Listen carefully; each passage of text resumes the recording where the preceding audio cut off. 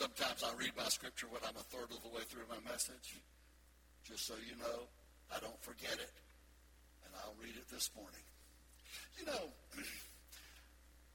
speaking of loud and clear, and things staying the same and changing, I remember when Spam was a canned meat product.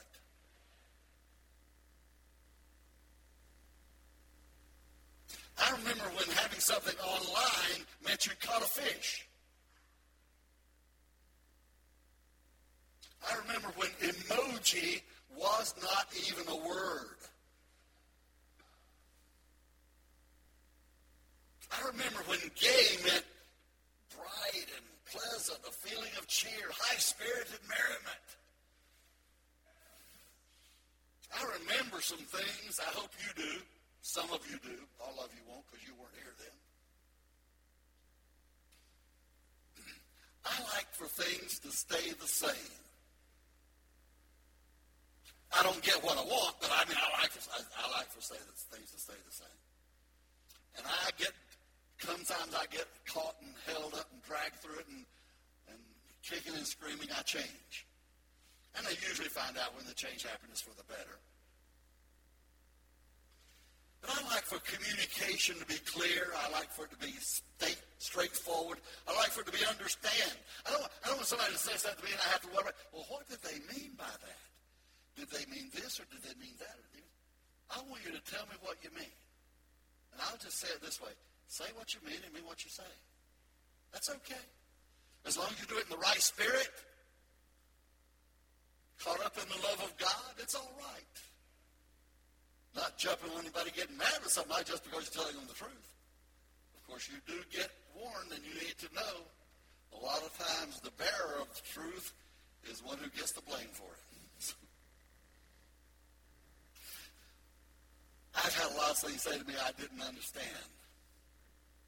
I understand what God's Word has told me, but a lot of other things my son-in-law once told me when we were dealing with a lake house situation.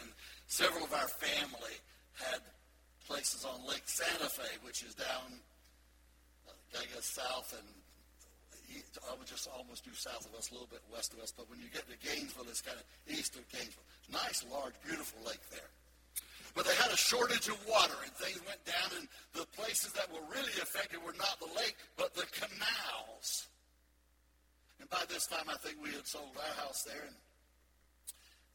but my brother-in-law and sister-in-law, Martha and Max Kessler, still had a place, but their house was on one of the canals, and the furthest from the lake down kind of at the end of the canal. So their canal was really affected by the low water. You couldn't really navigate it. And so we were in a discussion one day, and things were getting better. It seemed like the word was coming out, the lake was improving, and things were coming back up.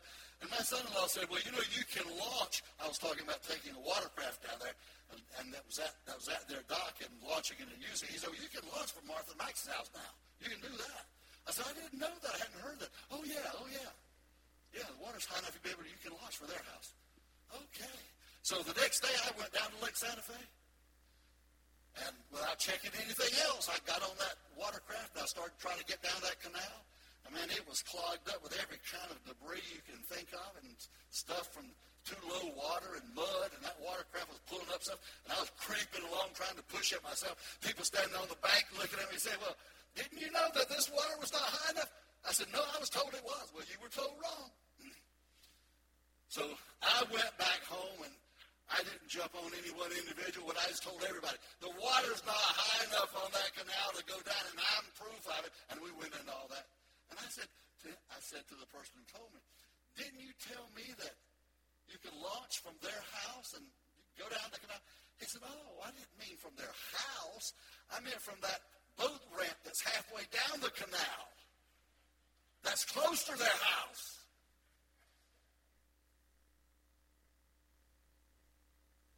I said, oh, okay. What else are you going to say? It's better to say things that are correct and precise and specific. And one thing about God's Word is He will tell you the truth. And it'll tell it so you can understand it, so you can claim it, so you can believe it and stand on it. And when you try to put it into practice, it will work. 2 Peter chapter 3, verses 3 and 4. Speaks of some people who did not believe what he was saying.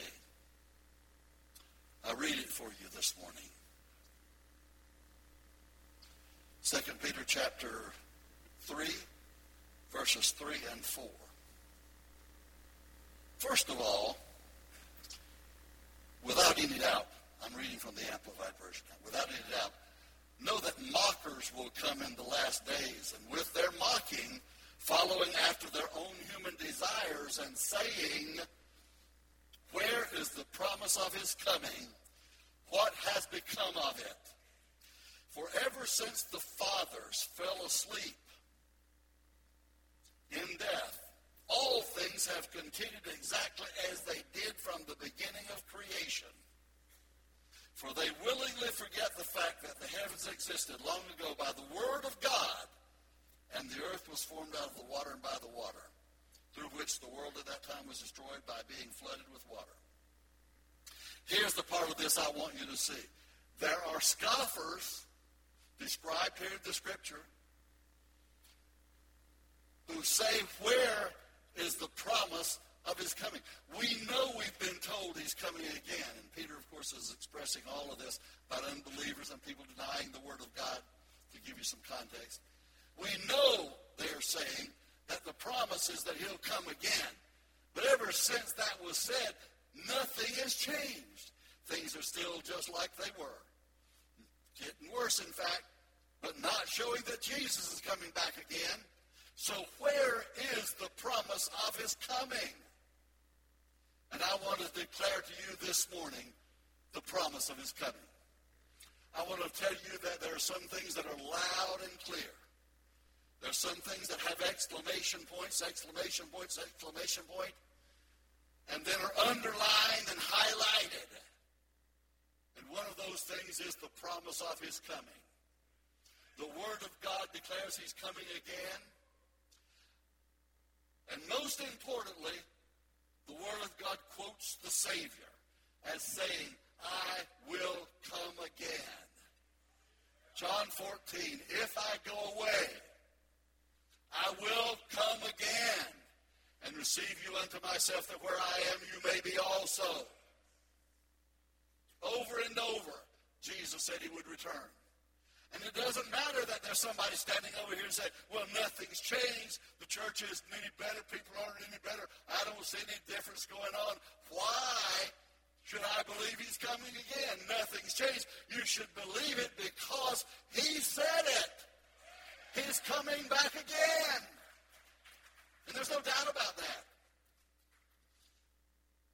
And when you talk about things haven't changed and things are the same, it's because we're looking for signs. Now, I grant you, when you look at the Middle East, you can see reasons to believe Jesus is coming again soon. You can see all kinds of signs. I can have a conversation with somebody sometime and walk away thinking that's a good reason, a good sign that Jesus is coming again. The ignorance that is spread out among us. The lack of spiritual perception that's in the body of Christ. All kinds of things indicate Jesus is coming again. Not only the historical events that are going on, but all of that says it too. But none of this is going to convince the scoffer. None of this is going to persuade the unbeliever. You have to make your decision based on the evidence you have, some of which I'm going to share with you this morning. Whether you really believe that Jesus is coming again as he said he would, whether you believe he's coming at all, or whether you believe he's coming soon. You've got to decide that. I will preach the truth to you this morning, but I will not persuade you to believe it if you don't believe it. Or maybe I will. Maybe the Holy Spirit will. Let's pray that he will. But it's perhaps true that almost everybody here believes he's coming anyway. It's just that you're not expecting him to come today or soon or in your lifetime. But he may come today. I don't see any reason why the rapture could not. I see no scriptural impediment to the rapture occurring today. Let me clarify with you, because I've taught and preached about the second coming more than one time here. Let me give you very quickly. The next event on the eschatological calendar of God is the return of Jesus in the rapture. We gave it a name because we could call it the catching away of the church, and that's a little long. We could say the redemption of the bride. But when we understand the terminology, we say the rapture is the next thing. I don't see anything hindering that. Now, the second coming, let's call it the second coming stage 2. When the rapture occurs, the tribulation immediately begins. A 7-year period of tribulation described in the Bible. In the middle of that time, after 3.5 years, the Antichrist will arise and be designated as the leader of the Jews, the leader of Israel. And of course, it will be finally discovered that he is the Antichrist and not working in Israel's interest, but working against them. The last 3.5 years during the rule of the Antichrist will be the Great Tribulation. At the end of the tribulation, the Armageddon. And in that Armageddon, Jesus is coming again to earth, and that's the time he will win the battle of Armageddon and begin to rule and reign on the earth and set up the millennial kingdom for 1,000 years. So the reason I go into all of that is so that you can understand there are things that have to happen before the Great Tribulation. There are things that have to happen before the return of Jesus in the Battle of Armageddon at the end of the tribulation. There are things that have to happen. But as far as the rapture, when Jesus comes back to catch away the church, that's described in 1 Thessalonians chapter 4, and other references that Jesus himself made to his coming, when he said, watch and pray, look every day and expect my coming. Be careful to know that I will return, and there'll be people who will be working side by side. Some will be expecting me and some will not. Those who are expecting me, looking for me, I'll catch away. Those references are to the rapture.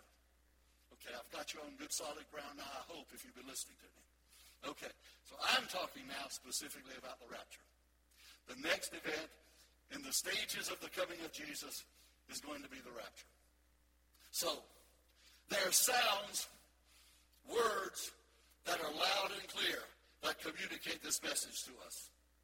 I most often think, when I'm referring to something in the future, maybe not a couple of hours ahead, but when I'm referring about something that may happen next week or next month, it comes into my mind almost always that I should be thinking, if the Lord hasn't come back by then, if Jesus tarries. Because we need to plan our futures with the certainty, spiritual certainty, that Jesus is coming again for his bride. He's coming again for his church because he said he would come again, and he is coming again. So there are sounds that make this all clear. And I started to think about clear. Oh, there you are. I wonder why you weren't. I missed you. Good to see you. I didn't realize they were back there. Nobody said amen. That's why I knew you didn't know you were back there, all right? Okay, so step it up, folks. You're still leading us. The clear communication of Jesus coming again. Somebody said, I believe the coming of Jesus is so near that I've stopped looking for signs and listening for sounds. And I think there's some validity to that thought. There are going to be abundant sounds when Jesus comes again. They'll be loud and they'll be clear. They'll be understood clearly. Loud and clear. They'll be understood clearly by those people who are ready to go. Those people who are ready to be caught up. Those who are going in the rapture. They will be understood. The sounds, the words, the communication will be understood. It'll be loud, the Bible says, and it'll be clear. I'm going to show you how and where it says that. I love those songs that have to do with the coming of Jesus. It's a fairly new song. The King is coming, the King is coming. I just heard the trumpet sounding, and now his face I see. Well, the King is coming, praise God. He's coming for me. An old song. I still like to sing it. We sing it a lot of times here. We shall see the King. We shall see the King. We shall see the King when he comes. He's coming in power. We'll hail the blessed hour. We shall see the King when he comes. Hallelujah. But how will you know when he's come? Well, first of all, I hope and trust for every one of you when he comes, all gravity will lose its hold on you. And you will start rising through the air. How can that be possible? We don't have spacesuits, and when you get up so far, you won't be able to breathe. The pressure will be too great. If you have to come back down, we'll burn up. How can that be possible? Nothing is impossible. The most spectacular, unbelievable, preposterous, supernatural thing is possible with God.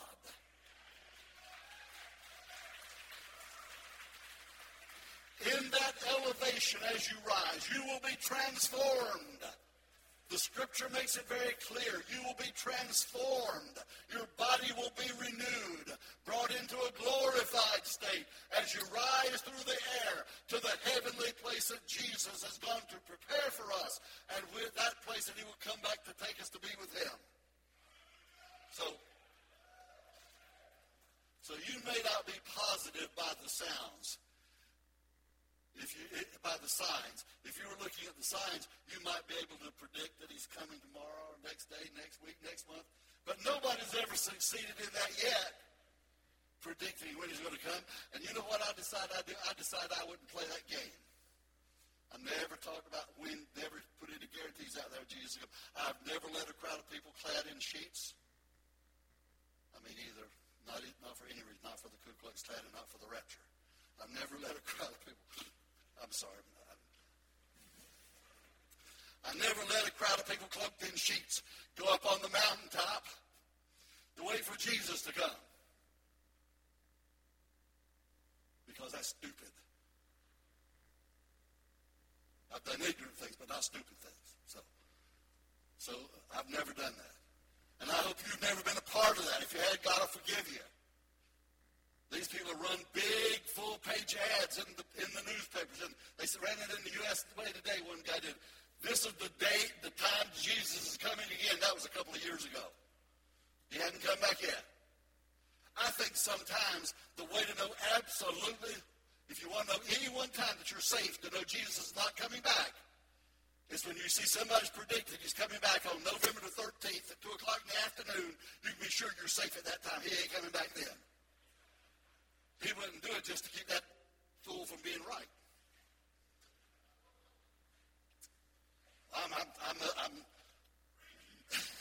Thank you, brother.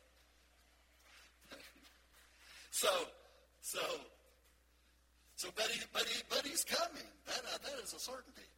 And at the time of his descent, here's what I want you to know. I'm talking about loud and clear sounds. At the time of his coming, you'll know it because he's going to say, I'm here. I'm coming. I'm on my way. Now I'm here. I don't know that's the words he's going to say. But I do know the Bible says he's going to make a loud sound of announcecement. And let us know he's coming or he's here. He's ready for us. This is what the Bible says. 1 Thessalonians 4:16. The Lord himself will come down from heaven with a shout, with a loud command, with a loud declaration. There's going to be a sound that reverberates throughout the earth. It doesn't matter what kind of cocoon you're in, if you're locked in your car, closed in your house, somewhere that you're set aside, that you can't hear anything from the outside, it's not going to matter. If you're a child of God, you're going to hear that loud command. And I don't know what he's going to say. It may be, come on up. It may be, I'm here to get you. I don't know. But it's going to be a loud sound of command saying, I'm here. This is the rapture. And then when Jesus makes that loud command, the voice of the archangel is going to join in with him, just to let everybody know that all of heaven is on board with this plan. Again, I'm still in 1 Thessalonians 4:16. And then he says, there'll be the trumpet call of God. I don't know if you've ever paid real close specific attention to this trumpet call of God. I don't know what any of this is going to say. I don't know what it's going to sound like. I just know it's going to be a loud sound from Jesus. It's going to be a loud joining together of agreement from the archangel. And then there's going to be a trumpet that sounds. You know, when I don't know what they do now. I'm not sure they use a trumpet now. But I watch all these old westerns, and so they always had this. The bugler was on. He sounded retreat. Whatever, it was a certain sound, they retreated. He sounded the advance, charge. And they moved, had the charge. And so, when the trumpet sounds, it may be a sound we've never heard before, but that's all right because we'll recognize it. You'll understand it. You'll know what it is. Everybody around you may not know. Only those people who are ready to be caught up with him are going to know and recognize the sound. Those other people, I don't think, will even know what's going on. They'll think there's been a big commotion, a big upstir, something exploded, or there's been some volcano erupted or something. They won't have any idea what's happened. They'll just know something is abnormal, something out of the ordinary has happened. But you, child of God, will hear and know the sound. It will come loud and clear to your understanding because you hear his voice and you know his voice now. And if you know his voice now, you're going to recognize that when he makes that loud shout of return, when he comes again to capture his bride out of this earth, you're going to recognize that sound of his voice. Behold, 1 Corinthians 15, Paul said, behold, I tell you a mystery. We shall not all sleep. We won't all die. We won't all die. But this is chapter 15, verses 51 and 52. We shall not all sleep, but we shall all be changed. If you die before he comes, you're a part of the rapture. If you're still living when he comes, living for him, you're a part of the rapture. Because here's what he says. We shall not all sleep or die, but we shall all be changed in a moment, in the twinkling of an eye. When? At the last trumpet. When the trumpet sound cries out, and that trumpet signals to all the saints of God, come on up. It won't be reveille. It won't be retreat. It won't be charge. It'll be a sound from God's trumpet saying, come on up. I'm ready to receive you home to myself. Glory to God. Hallelujah. Glory to God. I don't know why you're not shouting because I'm having a trouble restraining myself. Glory to God. Hallelujah. He's coming. And then he says, this is what I want you to get this to. He says, this is still in 1 Corinthians 15. He says, he will come and we'll all be changed in the twinkling of an eye. That means in the twinkling of an eye. That means that those who are dead will be raised from the dead. The dead in Christ will rise first. That's in 1 Thessalonians. The dead in Christ will rise when he comes. And then they'll go ahead, and then those who are alive and remain will be caught up to meet him, and we'll all be joined together in the air. Those who are dead in Christ will be transformed, being glorified. And those who are here will be caught up. It'll just be the same transition as from death to new life, to eternal life. We'll experience that transition as well as we go up. Doesn't this sound like somebody out in another world, out of space, talking like this crazy stuff this morning? See, that's the way the world looks at it. That's the way the world, the unbelievers, that's the way the scoffers look at it. Man, that guy's stupid. In all those years, he should learn more than that. I'll tell you what I learned in all these years. In all these years that I've lived, I've learned to believe it. I've learned to believe it. Glory to God. In a few minutes, I'm going to tell you why I believe it so strongly and why my mind is never going to change about it. I'll tell you in just a few minutes. I'll get there. Got to get there pretty quickly, but I'll get there. So here it is. This is what it says again. That says it in 1 Thessalonians. It says again in 1 Corinthians. At the last trumpet. And then he says, then Paul says, at the last trumpet, for the trumpet will sound. It's going to happen. It will come. And the dead will be raised imperishable, and we all shall be changed.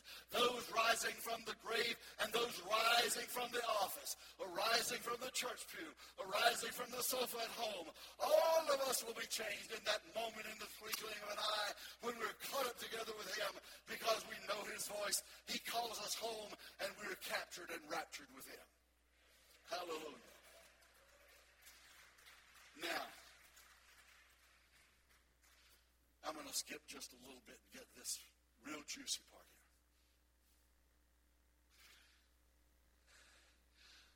here. God has never made a promise he has not kept.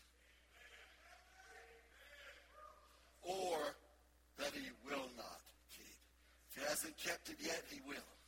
How do I know God's going to keep promises that he's made that haven't been kept yet?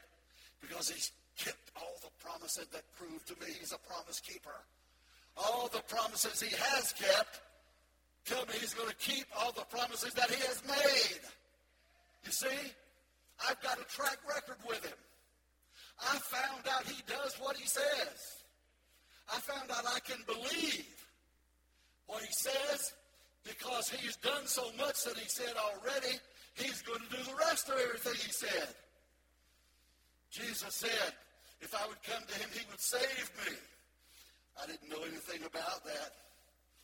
All I knew was I needed to be saved. And one thing I did know, I needed to be saved. And when God's Spirit called me, I came to him. He saved me. Later on, I came to understand it. He promised he would. That's why he did, because he promised he would. I call on the name of the Lord, he would save me. I found out I could be baptized in the Holy Spirit. I was told about it. It was explained to me. It took me a while before I understood it was his promise. If I had known in the very beginning that it's his promise, and somebody told me how strongly he is as a promise keeper, he keeps his word, I would have found a lot easier path to be baptized in the Holy Spirit. But as it was, I didn't know that. I thought you had to beg and plead and earn it. So I begged him. Someday I want to tell you about my full experience of receiving the baptism in the Holy Spirit. Take me a whole message to do it.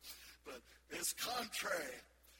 It's contrary to the way I would teach anybody to receive baptism in the Holy Spirit today. It's because I didn't know. But now I would say to anybody, you can be baptized in this Holy Spirit if you choose to be, and if you ask God and believe it. And why do I know that you can be? Because he promised he would give you the baptism in the Holy Spirit. He promised he would send the Holy Spirit. Jesus said, if I go away, I'll send him.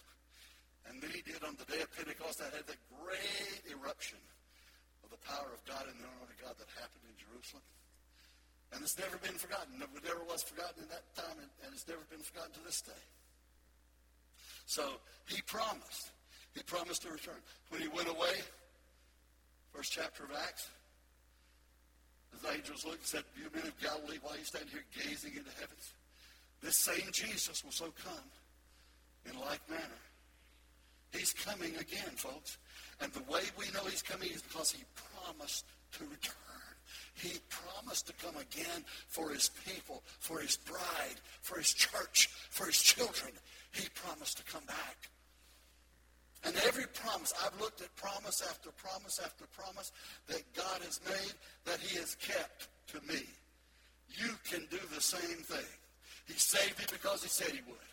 He baptized me in the Holy Spirit because he said he would. I came to the Lord when I was facing death. I've often said I was eyeball to eyeball with death. And God brought me out and delivered me, healed me, and restored me. Because God said he would do that. So everything that God has said in the way of promising, he's made promises and he's kept them. And Jesus has made promise to come again. Jesus said, I will come again and receive you to myself. I am not going to fail you. The promise is reiterated in the verses that I've given you in 2 Peter, in the teaching that I've given you in 1 Corinthians. The promise is stated again and again and again, and the promise is Jesus is coming back. He's coming back for those who are ready for him, who will hear him, who will recognize his voice. Everybody's not to recognize that voice, by the way. I think I said that a few minutes ago. Everybody's not. Let me clarify that just a moment. When Paul fell off the donkey into the dust on the road to Damascus, he saw Jesus. He heard and recognized his voice. But the Bible says about the other people around him, they heard the voice. They didn't see Jesus, they heard the voice. I don't know that it clarifies that they even understood what he was saying. They just heard a voice. There were times when some people just heard the voice. They didn't know it was a voice, they knew it was a noise, they heard the sound. But someone there understood it because there was a message for that person or persons. That's the story of the rapture. There's going to be a sound and a lot of people all over will hear it. But some will recognize the voice. Some will know that it's the call to them, and they'll respond and be caught up together according to the promise of the Lord Jesus that he is coming again. Do you believe it today? Do you believe it? Glory to God. I'm so glad. I'm so glad that a lot of people got to me and told me these things were in the Bible before other people got to me and said in their modernistic way, that's not true. That's just an allegory. I had people who believed the Bible who got hold of me as soon as I got saved. And so when those people came around and told me later on, and this all happened, when they came to me later and said, you can't really know that you're saved. You can't really know you're ready to go to heaven. Well, it's already too late. They got to me with a message too late. I already knew that I could. I already knew that I did. And people came to me and said, well, the speaking in tongues, the baptism of the Holy Spirit, that's for another time, another day, another generation, another age. Generationally, we're in a different time right now. The only thing was, by the time they caught me, I was already a tongue-talking Pentecostal. It was too late. It was too late to tell me anything. I already knew it wasn't true. I already knew that. I already knew it was real because God had already baptized me in the Holy Spirit. And when people came to me and said, "Oh, I'm not going to tell you all the things. I don't have time to do it. But I'm just going to tell you this: people who tried to persuade me that it didn't matter what church I was a member of, or what church I went to, as long as we all believe in the same God." They were saying it back then, too, when I was in high school, just like they're saying now. No change. We're all following the same God. You can go to any church, and you'll be blessed. You'll be all right, and you'll get good benefits from it. But, you know, I am in a church that believes differently from what this church believes. And I believe that my church is based on the Bible. And that was a long time ago, my friends. But I want to tell you this morning, it has not changed since that time. It has not changed. I find today that the gospel is the same gospel that it was 60 years ago. The truth is the same truth that it was 60 years ago. The message is the same message of value and power that it was 60 years ago. The reality is the same as it was 60 years ago. People are still saying the same things today. It doesn't matter. I'm still standing on this confidence and this assurance and this foundation. It does matter. It does matter. What God said matters. What Jesus promised matters. And we're going to be ready for the second coming, for the rapture of the church when he comes, because we believe it and because we're looking for him. Amen. Stand up with me, please, right now. Everybody stand in the whole place. Stand up with me right now. Glory to God. Hallelujah. Hallelujah.